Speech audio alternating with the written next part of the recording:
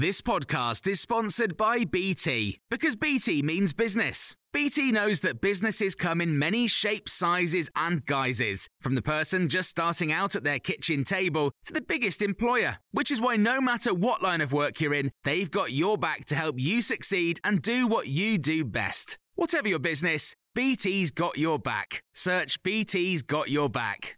This is your Times Daily Briefing on Thursday, the 21st of April.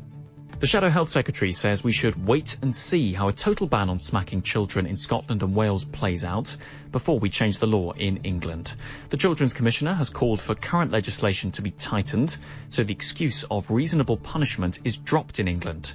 Earlier, the Education Secretary, Nadhim Zahawi, told us parents should be able to give their children a light smack on the arm, and the state should respect their judgment.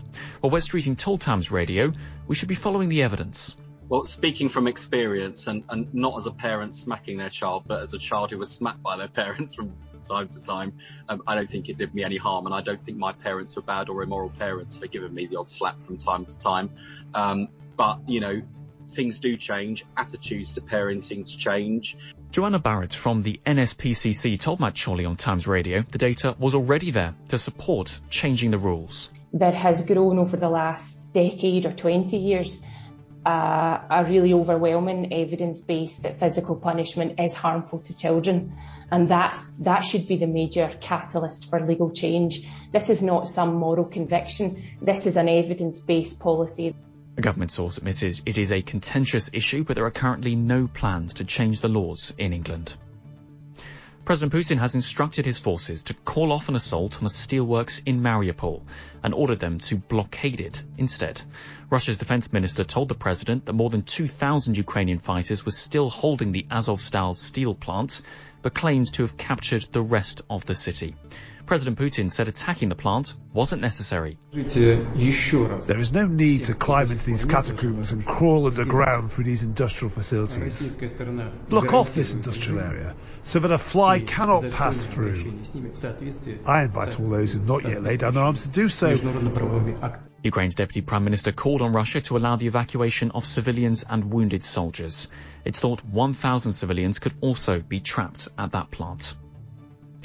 Labour has described plans to delay an investigation into whether Boris Johnson misled Parliament a cover-up. Ministers previously hoped to block a probe altogether, but last night tabled an amendment to delay consideration of the matter until after police had finished their investigations and Sue Gray had published her report. The Conservative MP Tobias Ellwood, who submitted a letter of no confidence, told Matt Chorley the government had been forced to change tactics. Many MPs were going to abstain. That consequently led to the whips and Number 10, no doubt, coming out with this amendment. But again, it sort of is pushing the situation into the long grass. I'm afraid also it does mean that potentially there could be an investigation as well about the words he said in the House, about misleading the House itself.